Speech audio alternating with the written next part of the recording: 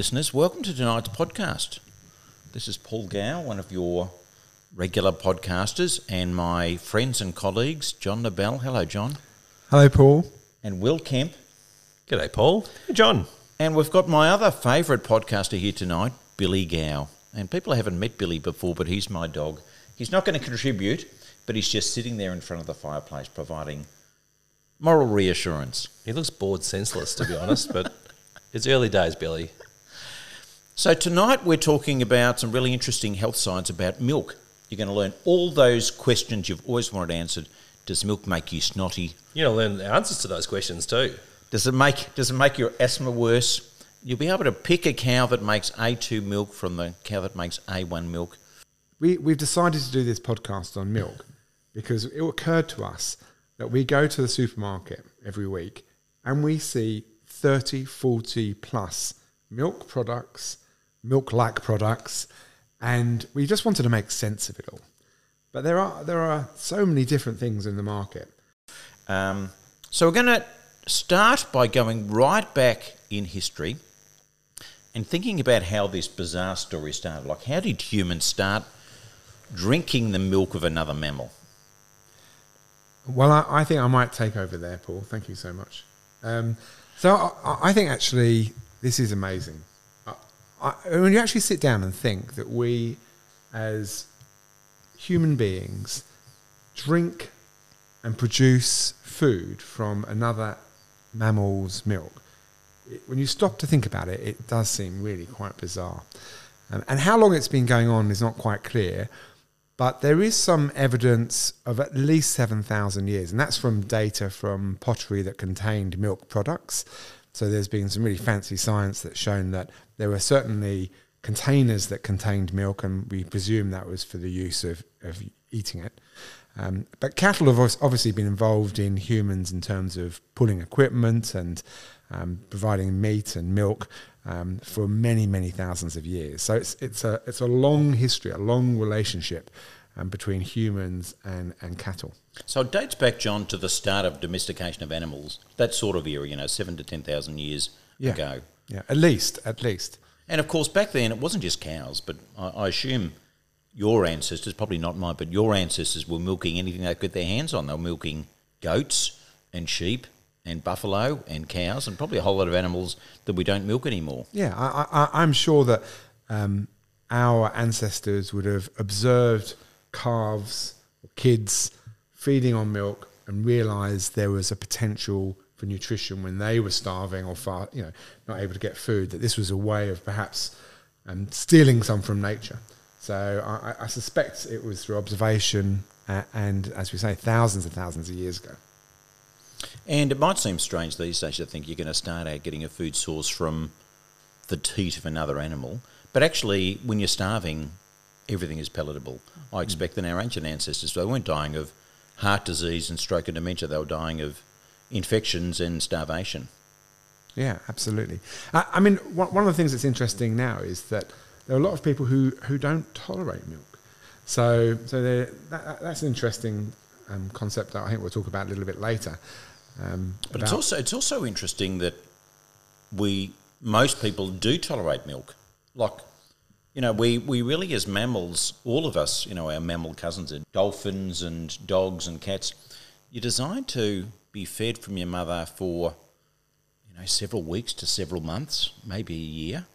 And during that time, the gut has evolved to metabolise lactose, the sugar in milk of all mammals. But the fact that we humans have that enzyme that persists throughout age is bizarre. So it's not bizarre that we can metabolise it. It's bizarre that the metabolism continues through our adult lives, and that's an evolutionary thing, presumably, isn't it? But it decreases as time goes on. The amount of lactose you can actually break down decreases with time. So there is an age-dependent reduction in your lactase, which is the enzyme that's in your small intestine that breaks down lactose, which is the sugar that's in milk. And also there's differences in different places around the world. So if you look around the world geographically, there are great differences in the amount of lactase that's present in different ethnicities and different geographical regions. And as you move away from the equator, people tolerate milk better, don't they? I mean, this sort of Scandinavians are famous for having the most or drinking the most amount of milk. Is that Absolutely. right? Yeah, that's right. And the I guess the areas where there is the least tolerability of lactose in adulthood is in Asian populations, in African populations. And so that, commonly we've seen patients who report bloating, diarrhea, discomfort in their tummy associated with drinking too much milk. And but the point you're making, John and Will, is very geographic, meaning it's how our ancestors, walked out of Africa. Some groups had exposure to domesticated animals 10,000 years ago, and some groups didn't. Yeah, I mean, actually, the persistence of lactase is actually a genetic mutation, but it's quite a strong genetic mutation. It's an autosomal dominant, which means that it's not related to gender. And if you're a parent and you have this gene, which is persistence of the enzyme that allows you to drink milk all your life, half of your children will have it. So I guess it's also due to the breeding, your own breeding in your society, that you've come from ancestors for whatever reason have actually had persistence. So maybe in those civilizations, milk was a more important commodity because it is incredibly nutritious. I mean, we may be sort of jumping ahead a bit, but I just wonder whether we should just first define about what we're talking about, because you've mentioned lactase and lactose a few times, and lactose is the sugar component of milk, which is a disaccharide, like sucrose, and table sugar is a disaccharide. What's a disaccharide, Will? It's got two sort of sugar molecules attached to each other. So one bond between these two sugar molecules. Yeah, so they're in pairs, and we ingest them, and the body, digestive enzymes and juices, has to break that down before it can absorb it. Yeah. I mean, just to be clear, lactose it's not, when we say sugar, we don't mean table sugar. We mean it's a carbohydrate sugar, and it's comprised of two different sorts of sugar. One is called galactose and one is glucose, and that's bound together, and that's what forms lactose, which is the carbohydrate within milk. And your enzymes in your gut break that down and to produce pure glucose, which is a really important fuel for the body, and galactose. But if you don't break that down, then you end up with that molecule going further down the guts, getting into your colon where it gets fermented by bacteria. It causes bloating and indigestion, discomfort, and diarrhea because it can't get absorbed. So it's important to understand that as well. It's the exact components of the sugar. So, and the enzyme, the name of the enzyme is lactase. Yeah. In fact, you can buy it in a packet. There's commercial products for people who don't tolerate much milk, and you can actually take a tablet before you have a glass of milk, soft cheese, etc. So if you have a lack of lactase and you can't digest that sugar, what are the sort of symptoms that people are going to get?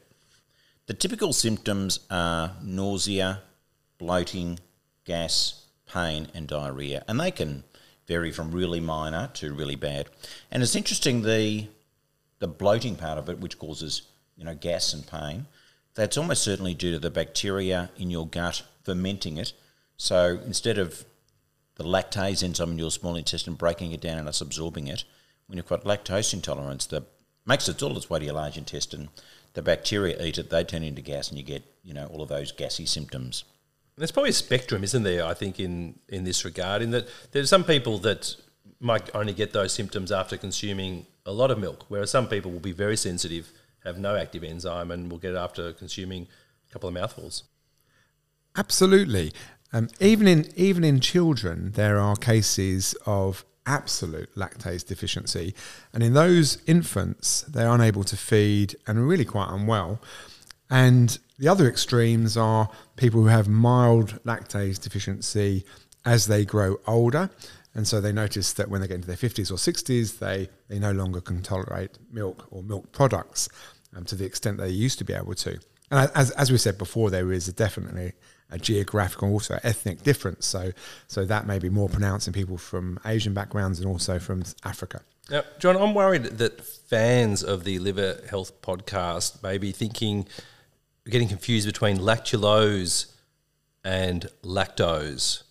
Could you just clarify for our listeners the difference there? Because, of course, we've talked about lactulose as treatment of hepatic encephalopathy, but that's different to the sugar in milk, isn't it? But they sound the same. They do. And those people who listen to the Liver Health podcast a number of episodes ago will remember that we use lactulose as a laxative, but it's made from a combination of fructose and galactose. And that combination of sugars cannot be broken down by any enzyme in the body, and it therefore gets into the colon, but the bacteria can break it down, produce gas, which causes flatus or wind, and that can cause abdominal cramps, but also acts as a laxative. So we use lactulose as a laxative. But if you have lactose, but you can't break it down because you have a deficiency in lactase, that will cause similar symptoms. It can cause diarrhea, abdominal pain, cramps. But there are other circumstances as well where you can get an acquired lactase deficiency. And in fact, I've had this. I went to India and I once got quite sick. And during that recovery period for about 6 weeks, I couldn't drink anything which had milk or soft cheese in it. It creates more diarrhea than I had before. So people can get an acquired lactase deficiency if they've had a recent gastrointestinal infection. You can get it in some other conditions such as celiac disease and Crohn's disease, but by far the most common cause is a lactase deficiency that develops as you get older. But milk, it's not just like salt and water and sugar, is it? There's more stuff in it that's good for you. I think there's a reason that it is so highly conserved amongst all mammals. They all produce milk, and their infants, feed on that milk, and that is able to sustain them. That exclusive to all other foods, and it allows them to grow. So milk is this superfood. John's just told us. It's got everything we need. And then why? What are we doing? Pasteurising it, whatever that is, and homogenising it, whatever that is. Why aren't we drinking raw milk like in the good old days when everyone was fit and healthy? John's told us milk's got protein, fat, sugar. It's almost the perfect culture medium to grow bugs in. And it does have bugs in it. It's got some bugs that actually might be good for our gut, lactobacillus and these sort of bugs, which we might share. But it has also the potential to contain pathogens and nasty bacteria and nasty viruses, things that I'm sure people have heard of, things like Campylobacter, Salmonella, even some tuberculous bacteria can live within milk. And so we've got to somehow try and kill those. The other one that I think is common and worth mentioning is Listeria, which is a nasty bug, and that can cause a gastroenteritis sort of illness, but it can also enter the bloodstream and make people very unwell. It can cause encephalitis, infect the brain and infect the sort of lining of the brain, causing meningitis. Okay, well, you've convinced me. I don't want to drink fresh udder milk. Thank you.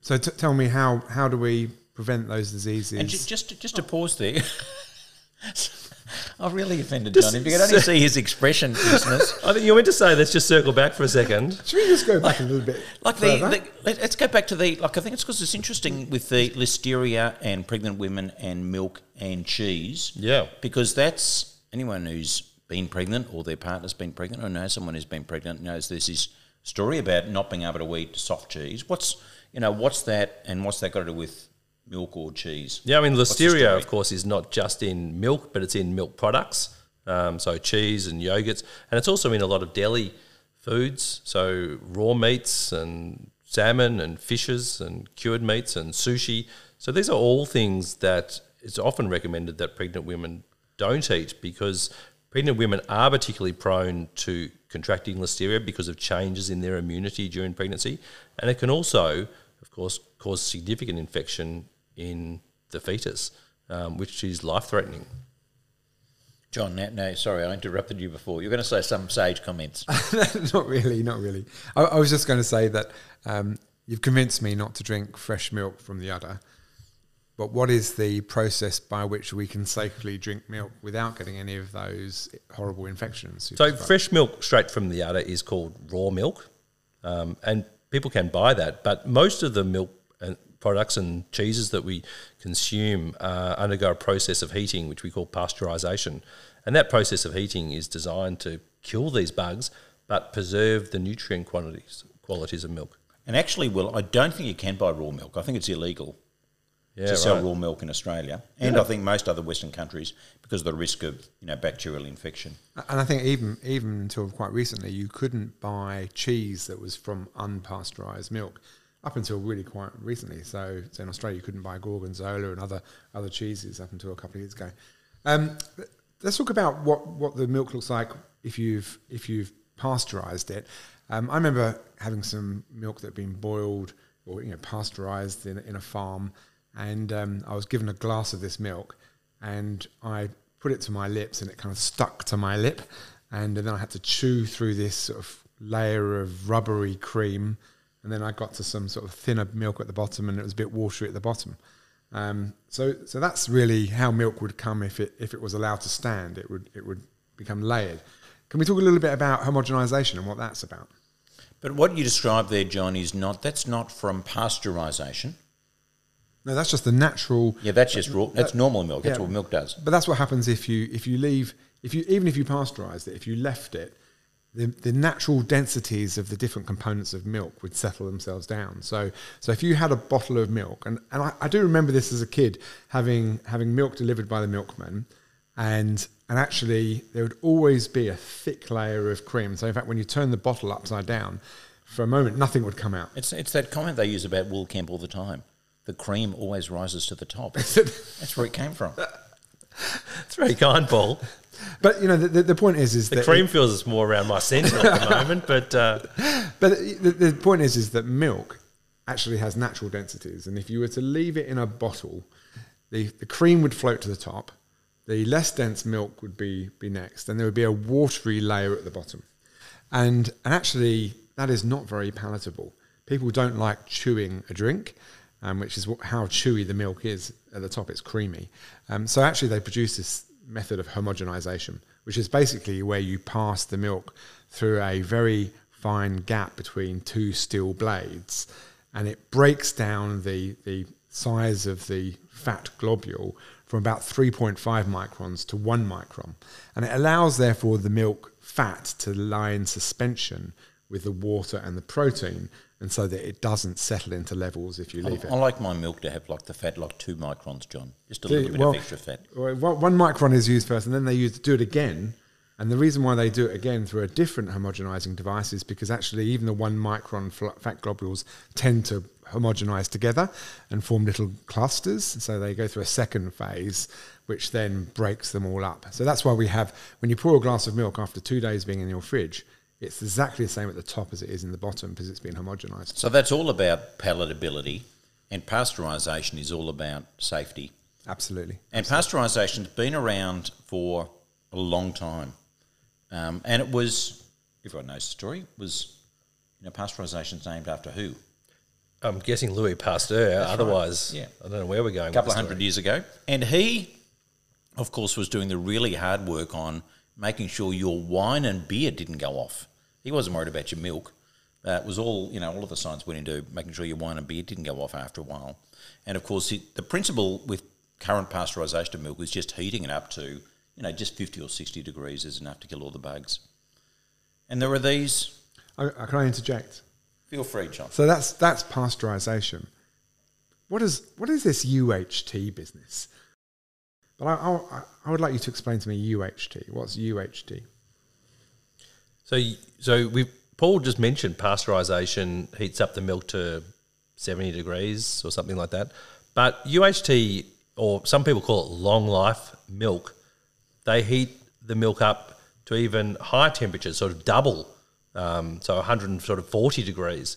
And that probably kills even more of the bugs, leaving the milk almost sterile. And then if it's packaged under sterile conditions, then that milk can survive in a container for months, if not years. And so that's what's in the sort of cardboard containers in the supermarket and labelled just UHT. That's that milk you can take camping. You don't need a Yeah, fridge. yeah. And UHT milk, I mean, the efforts to make UHT milk date back from the 1800s, when they realised that you could heat it up to a higher temperature and preserve it for longer. But the problem was they didn't have sterilisation, and so they didn't have really efficient means of packaging. And it was only really a Scandinavian company which developed a carton made out of cardboard that they could sterilise and put the milk in once it's been ultra heat treated. And actually they devised the machine that can do it, and that company's still producing it. And interestingly, some countries, in terms of the proportion of the milk drunk, UHT is a very high proportion. Others, it's very low. I know it's meant to have the same sort of nutritional qualities, the sort of same amount of fats and carbohydrates and protein. But I've got to say, when I've had UHT, I think it tastes different. Oh, it's been altered. And in fact... So the heating process probably does do something to it, because it's not quite the same as fresh milk. Well, some of the proteins obviously get denatured, but also, there is a process where if you heat it for too much, you actually get decolorization, and you get yellowing of the milk as well. So it's often not as white as other milk. I went for a walk with my walking friend on the weekend, John, and he told me he was going to the supermarket to buy cold pressed milk in Woolies. Never heard It's of our local supermarket. No one knows. So cold pressed milk, I looked it up because I'd never heard of it. It's an alternative way to sterilise milk. So instead of heating it, it's put into a cold chamber and pressurised. So this is another way to get rid of all the germs really out of your raw milk that is as equivalent as pasteurisation. And what's the attractiveness for purchasing cold pressed milk over pasteurised milk? Look, it's, from my point of view, it's the same product, but it has got an advertising advantage over the competition. Well, this, I think, is a really good move for us to go on to a different topic, which is about milk that I've seen in the supermarkets and not really understood at all, and it's A2 milk. Do you know much about this? I know about this, John. I'm sure this is true. A2 milk cows have black spots and a white background, and A1 milk have white spots and a black background. Is that true? No, that's not true. You sure? that is very fictitious. But there is some adage in that I think A2 cows generally have colour, so the brown cows generally have A2, but it's more to do with the genetics. And do you know the story? Because it's an amazing story. I don't know the story. Okay. No. So the story is that there's a New Zealand company which produces a milk called A2 milk, and basically last century there were some genetic tests that showed that not all cows are equal, and that the beta casein, which is one of the proteins that's produced in milk, can have a variation, and that there are herds that produce A1 or A2 as a variation in the milk. And so lots of herds, these are dairy herds, are a mixture of A1 and A2. And the A2 company, I think, really did a really clever thing. They had a genetic test. They showed that there were these A1 and A2 cows, and they selectively kept in herds A2 milk, because actually breast milk is predominantly A2 milk from humans. And the theory is that many thousands of years ago, although it wasn't recognised until really the last century because the technology wasn't there to recognise it, but they suspect that probably about 8, maybe more thousand years ago, a genetic mutation developed in the domesticised herds of dairy, and A1 started to be introduced. And because of lots of farming practices and sharing of cattle, basically this new mutation, A1 beta casein, got introduced into the herds. It wasn't recognised because no one had any tests, and as time went on, more and more mixing of the herds occurred. But generally, if you've a coloured skin of a cow, it's more likely to be A2 than it's A1. But the really interesting thing is that there is suggestion that maybe A2 is healthier, and that A1 milk doesn't get absorbed so well, that it causes gastrointestinal symptoms that go above and beyond any measure of someone's lactase deficiency. That's the enzyme in their small bowel. But actually there may be health benefits in A2. Now, it's not absolutely known yet, and of course there's always some concern when there is some vested interest by a company which is producing a certain milk. And that the A2 milk company is introduced into Australia. It's a significant proportion of our market. There's introduction to China. There's been attempts to enter the UK market, I think up until 2019 when it stopped, probably because of COVID, and also the US. But the really interesting thing is this is actually the protein that we are used to drinking as infants. It's the A2 beta-casein protein, and it's hypothesized that it may be healthier. And A1 protein, it gets digested in our gut and can form some chemicals which have been proposed to cause some gut symptoms, pain and bloating and things not that dissimilar to what you mentioned with lactase deficiency. Yeah.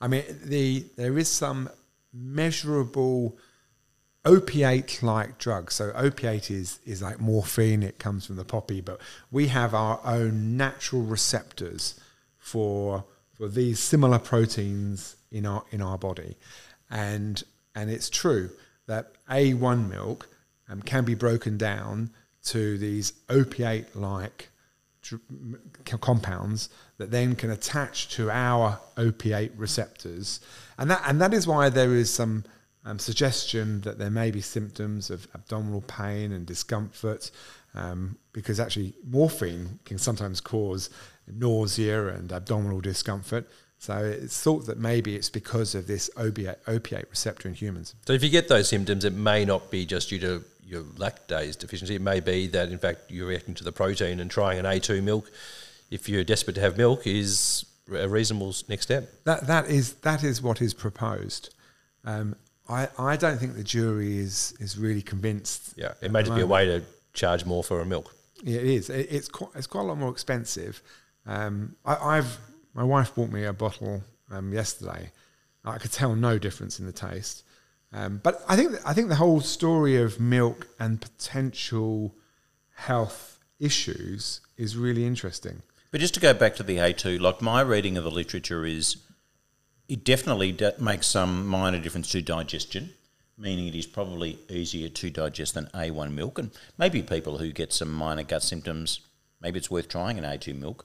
But I could see no other difference between A2 and A1 milk in any other parameter apart from sort of minor gut symptoms. I mean, there are lots of studies, and some of them look like they're quite good, but they're generally small numbers. They're not tens of thousands. They're not thousands of people. They're two-digit numbers. 60 students versus another 60 students, and it was a lot of the stuff is about self-reporting of abdominal symptoms associated with milk. One thing that people have mentioned about drinking milk is that it can increase mucus production and sometimes make people feel a bit sort of mucusy at the back of their throat. And I think the jury's still out as to whether this is a sort of real thing or just related to the milk proteins that you're drinking. But I did read that one of the chemicals that A1 milk is broken down to and is digested to, this chemical called BCM7, actually may stimulate mucin production by glands at the back of the throat, and maybe a reason why A1 milk or milk containing A1 casein protein may be more mucinogenic than A2. I don't know if that's true, but it's an interesting story. I've done a lot of research on mucus and milk. Have you? And I'll tell you the answers after this short break. Oh, teaser. The summary of my mucus and milk story is this. Two things. One, there is an association between milk intake and allergy, like eczema, asthma, and that reducing dairy in your diet can help those things. So that's important. But separately, there's been this story that milk makes you snotty, phlegmy.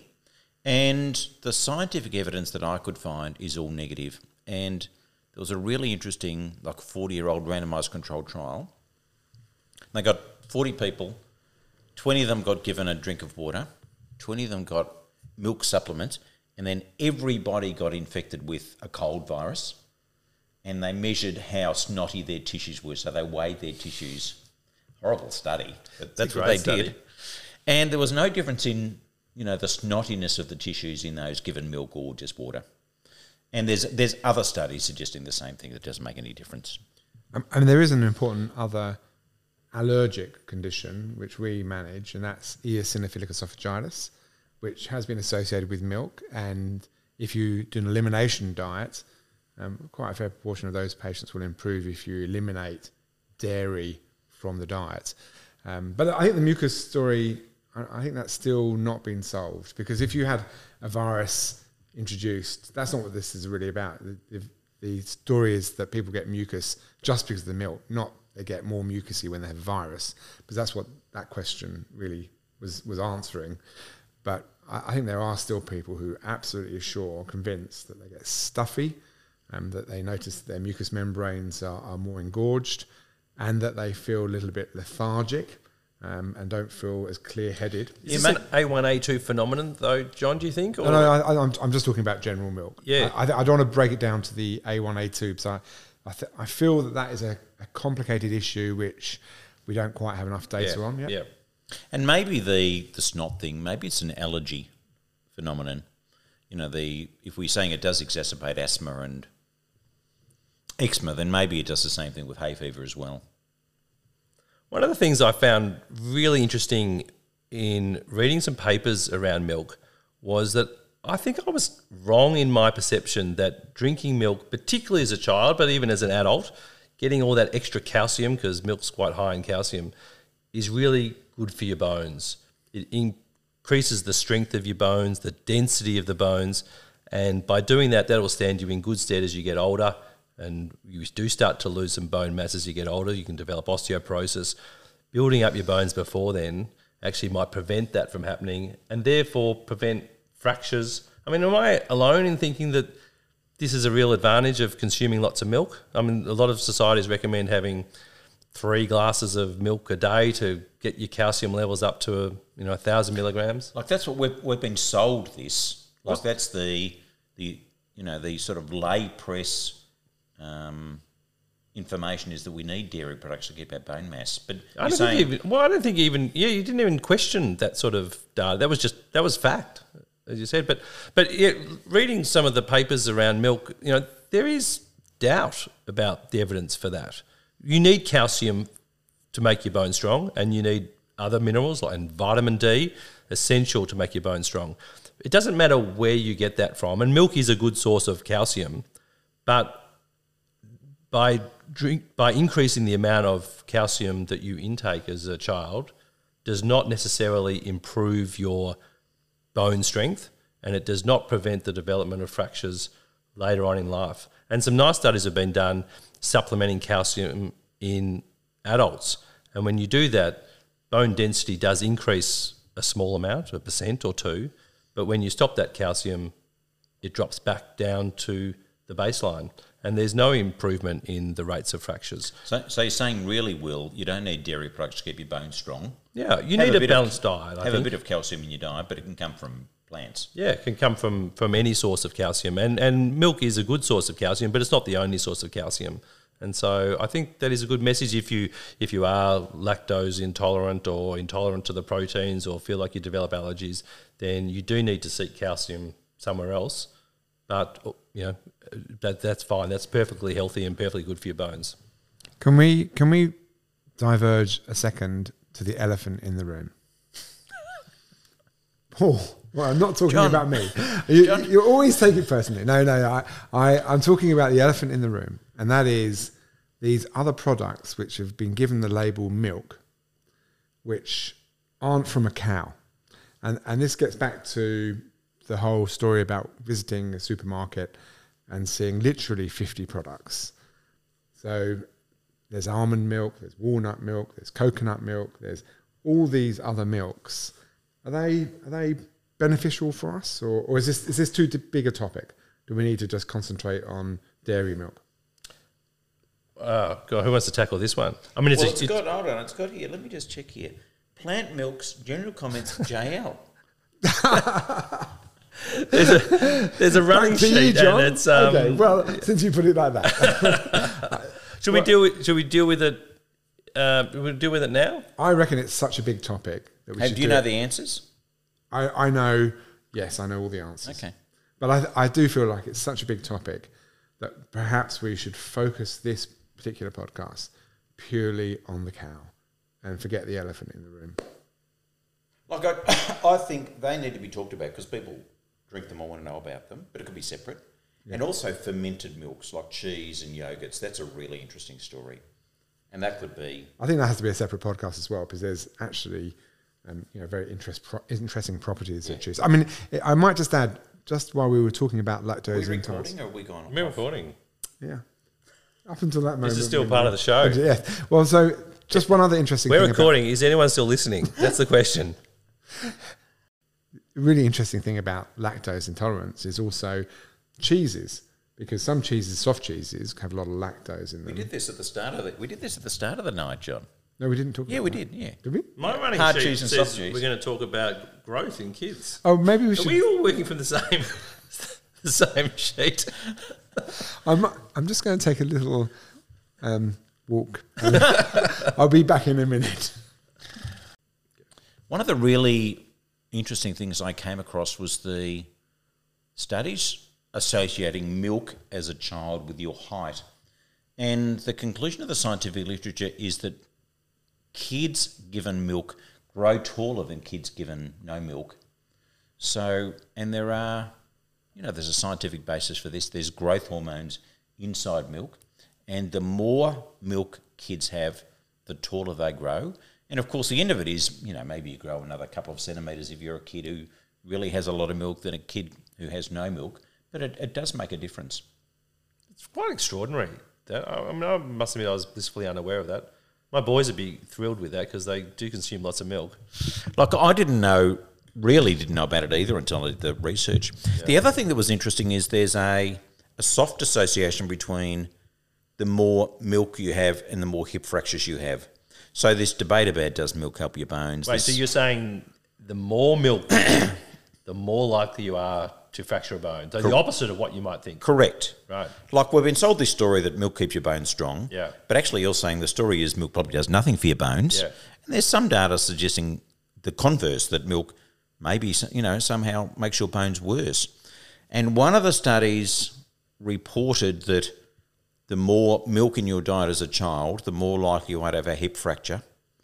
And the explanation was that it was not because your bones are weaker, it's that you're taller. Adolescents who have a lot of milk end up as taller adults. They have the same bone density as kids who don't drink milk.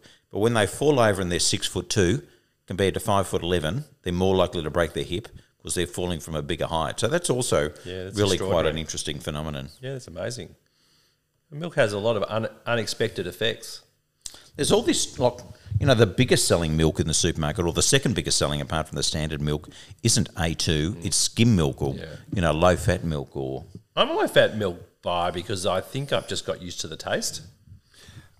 I mean, I think it's quite interesting about the semi-skimmed, skimmed, full-fat milk story. And again, I think this is a problem that's covered in a few books. I think it's even covered in your book, Paul, about the myth that everything had to be low-fat. And I think this is a myth that many of us, 60s, 70s, 80s have grown up with. And it was really produced from the Cardiovascular Society of America that really thought that having high fat was bad for cardiovascular disease. Literally coronary artery disease came from high fat. And actually, it hasn't really been borne out. And the problem is that, in fact, if you look at some of the replacements for high fat, they're actually low fat but high sugar. So the problem is some of the replacements. So if you look at yogurts, for example, they will be marked as low fat, but actually they'll have quite a few teaspoons of sugar in to give them flavour. But in milk, it's quite interesting because there has been concerns about whether it's related to type 1 diabetes and type 2 diabetes. In type 1 diabetes, there was originally a thought that some of the proteins in milk may cross-react with the pancreas and actually predispose you to autoimmune type 1 diabetes, but that hasn't really been borne out in studies. In type 2 diabetes, the feeling was that could milk promote this? And originally there were some studies that suggested this was possible, but subsequent meta-analysis, so these were analyses of very large numbers, suggest that actually that wasn't true, and there may even be a weak association with a negative relationship with type 2 diabetes. So John, does milk make you fat? Well, that's another thing that's been studied, and it's again fascinating. The Scandinavian study looked at comparing full fat milk with skimmed milk.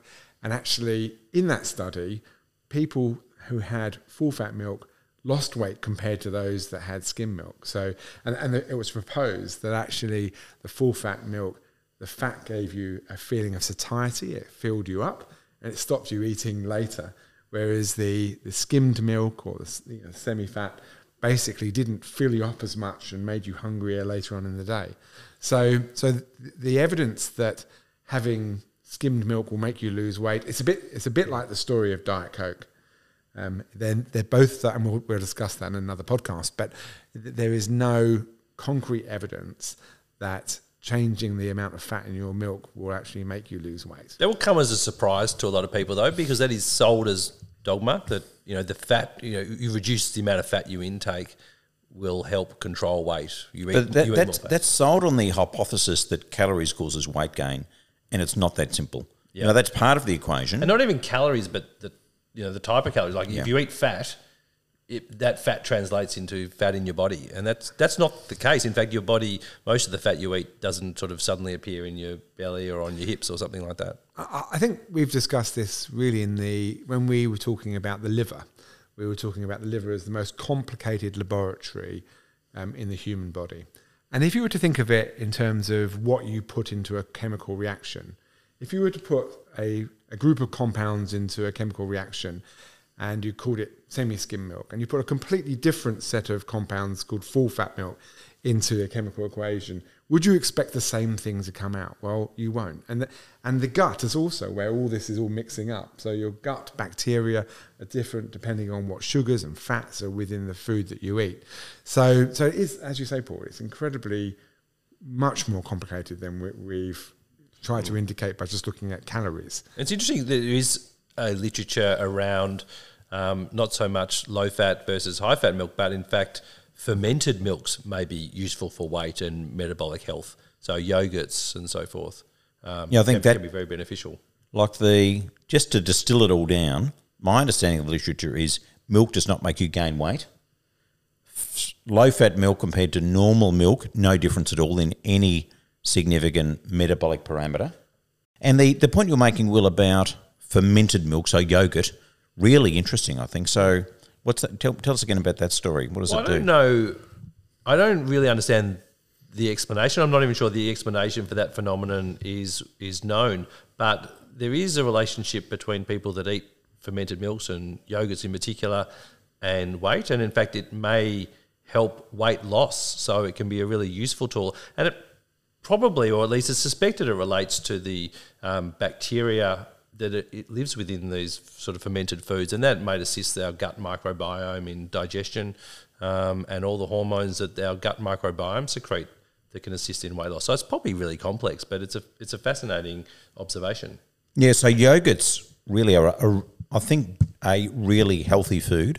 But again, you've got to buy the right yogurt. So look on the back of the bottle. If it's got added sugar or added other stuff, don't buy it. There's a whole lot of natural yogurts which have got nothing added really, which is what you should be buying. What about other health benefits of milk? Paul, have you anything on cancer or survival and these sort of factors which are clearly important? Yeah, so I'll tell you the answer and then the sort of methods maybe. So milk essentially does not make any difference to your risk of developing a cancer. So that's what you need to know. But there's been concerns because milk has, as we talked about before, if you're a kid who drinks milk, you end up tall. It's got growth factors in it. And growth factors theoretically can cause cancers because they make tissues grow. That's what a cancer is uncontrolled tissue growth. But reassuringly, the literature is that it makes no difference in risk of any cancer. So that's good news. I mean, you look at the really important outcome like survival. I mean, there's no difference in survival in terms of people that drink milk versus no milk or low-fat milk versus high-fat milk. So milk's really nutritious. It's got lots of minerals, lots of vitamins, lots of essential proteins, and can be really useful. However, you can probably choose what milk you want to drink based on taste and your personal preference. Have you heard about the issue with milk and acne?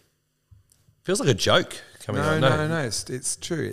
I think it's probably not completely clear from the literature, But there is a suggestion that dairy products, including milk and cheese and other dairy products, may be associated with increased acne and possibly increased scarring associated with acne. And you know, there have been meta-analyses that have suggested there is a positive relationship, but the problem is the studies are very, very different, and how the endpoints are classified, it's quite muddy data. So does it cause acne, John? Does it make acne worse? So there's evidence that taking it out from your diet can improve it, and that the introduction of it or having higher levels can make you more prone to it. Okay. I wonder if we should touch on the different types of milk that, you know, we've talked that, you know, you can choose a milk based really on your preference and what you like to taste, but there are an enormous variety of milks when you go to the supermarket. I mean, how do you choose which milk? There's oat milk, almond milk, dairy milk, cow's milk, sheep milk, goat milk, high protein, low protein, high carb. I mean, it's endless. And you know, it must depend a little bit on the customer. You know, if you have a belief in organic, then you'll go straight for the organic milk. If you feel that you've got allergies, you're probably not going anywhere near the dairy milk, or you may go towards the A2 milk. So I think the reason why there are so many types of milk and milk products on the shelves is because there is so much out there about possible health and possible disease associations, and it's not quite clear that the market is really quite open for people for independent choice about what they want. Yeah, I mean, my take on it is that, you know, milk is one very important nutritious food, and you need to fit that into the type of diet you want to have. So if you're aiming for a low-fat diet, then choosing a milk that is consistent with that approach and is lower in fat, you know, makes perfect sense. If you're after a sort of low-carb diet, then choosing a milk that's particularly low in carbohydrate and sugar might make sense. You know, maybe an almond milk, maybe that's better. But I don't think nutritionally there's a lot to choose between the different varieties of milk. Like when it comes, if we want to summarise where I think we've got to, I don't think there's any difference between any of the dairy milks in any really important endpoint. Maybe minor differences, as we've said, with A2 and your ability to digest it if you've got a sensitive gut, but nothing, you know, with respect to big important endpoints like heart disease or stroke or diabetes, weight, blood pressure, premature death, cancer, no difference with any milks, or no difference between milk and non-milk drinkers. So would I be happy for my kids to be milk drinkers? Yes. And my kids are milk drinkers. Would I drink milk? Yes, I don't especially like milk, but I'll have full-fat milk or milk in a smoothie. Very happy to drink it. John? Yeah, I love it, and all my kids do as well. I do think it's amazing that we're three doctors and we're used to reading scientific papers, and yet there is no really clear-cut answer. And if there was, it would be very clear on the label that you should be drinking this milk because of this condition, or you should be avoiding this milk because of that condition. And I think we've mentioned it before in previous podcasts about the regulation of drugs compared to the regulation of food products. And actually, there's a lot of marketing with food, as is actually there is marketing of drugs, but the regulation in terms of what you can put inside the carton in drugs is very much regulated, and what you can say it can do is very regulated. Yet you can produce 40 different sorts of milks in a supermarket, all insinuating benefits in a certain direction, but the data's not really there to support all these claims. Will, what do you think? Yeah, I mean, look, I agree with both those comments. I think it's extremely complex, and I think the field of sort of nutritional science is really in its infancy, and we are learning more and more about the potential benefits and potential harms of certain foods, and changing, you know, the way we think about these macronutrients. We used to think that eating fat was really bad, and now eating carbohydrate is the enemy. So our thinking has changed, and I think we need to just follow the science and adapt to it. In terms of milk, I think milk is extremely nutritious. I think it's got a huge amount of protein. It's got great macronutrients, great micronutrients. So I think it's a great drink. My kids drink lots of it. I don't drink a lot of milk because actually the taste just doesn't agree with me. Can I end maybe today's podcast with an amazing story? Yeah. So, and I don't know if you know this story, Paul Mill. Do you know the story about the Fisher or the student Fisher exact test or the student test? No. It's a statistic test. You will know it. It's basically a test when you've got either a positive or a negative outcome that can happen. And actually, there's a statistician in England, and there was this woman who was on a peer who claimed that she could tell the difference between tea that had the milk put in before or after the tea was put into the cup. And he thought this was ridiculous. And so he went home and he wrote out a formula to prove that this woman was just guessing, that it was just some trickery.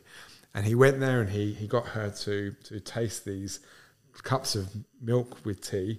Some he'd put the water in first and some he'd put the milk in first. Because in England, of course, apparently the way is to put the milk in first. And he did the test on her and she passed. He actually proved that she could tell the difference.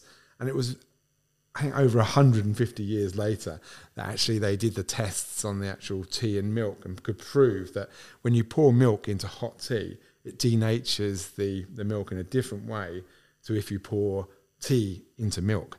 And it actually denatures the protein and has a different flavour. And they proved it. The biochemistry was different. But this is all about milk and how it's affected by hot tea. I've never heard of that story before. Was it amazing? It's amazing. It's an amazing medical story. I don't know about amazing. It was an okay story. Do you want to wrap this up? Look, that was I really enjoyed learning really about the facts I need to know. I've drunk milk for 50 years. I'm going to drink it for another 30 years, but at least now I know the facts about where to spend my money when I'm in the dairy section of the supermarket. And thanks very much to my contributors tonight. Will. Thanks, Will. Pleasure, Paul. And John. Thank you, Paul. Thank you, Will. And to Billy, our favourite podcaster. Good night, Billy. Good night, Billy. Thanks for tuning in to this episode of the Liver Health Pod. We hope you found it interesting and entertaining. But remember, while we are doctors, we are not your doctor. You are unique and you deserve personalised medical advice, which is essential for making informed decisions about your health and well-being. Because the information presented in this podcast is general in nature, it may not be relevant to your circumstances. It is not a substitute for professional advice from your healthcare professional. The opinions expressed by the hosts and guests do not necessarily reflect the opinions of the organisations we work for. In fact, those organisations don't even know that we've made this podcast. So if you've enjoyed listening, don't forget to subscribe. You can also leave a review and a rating, which will help others find us. Thanks for listening. Till next time.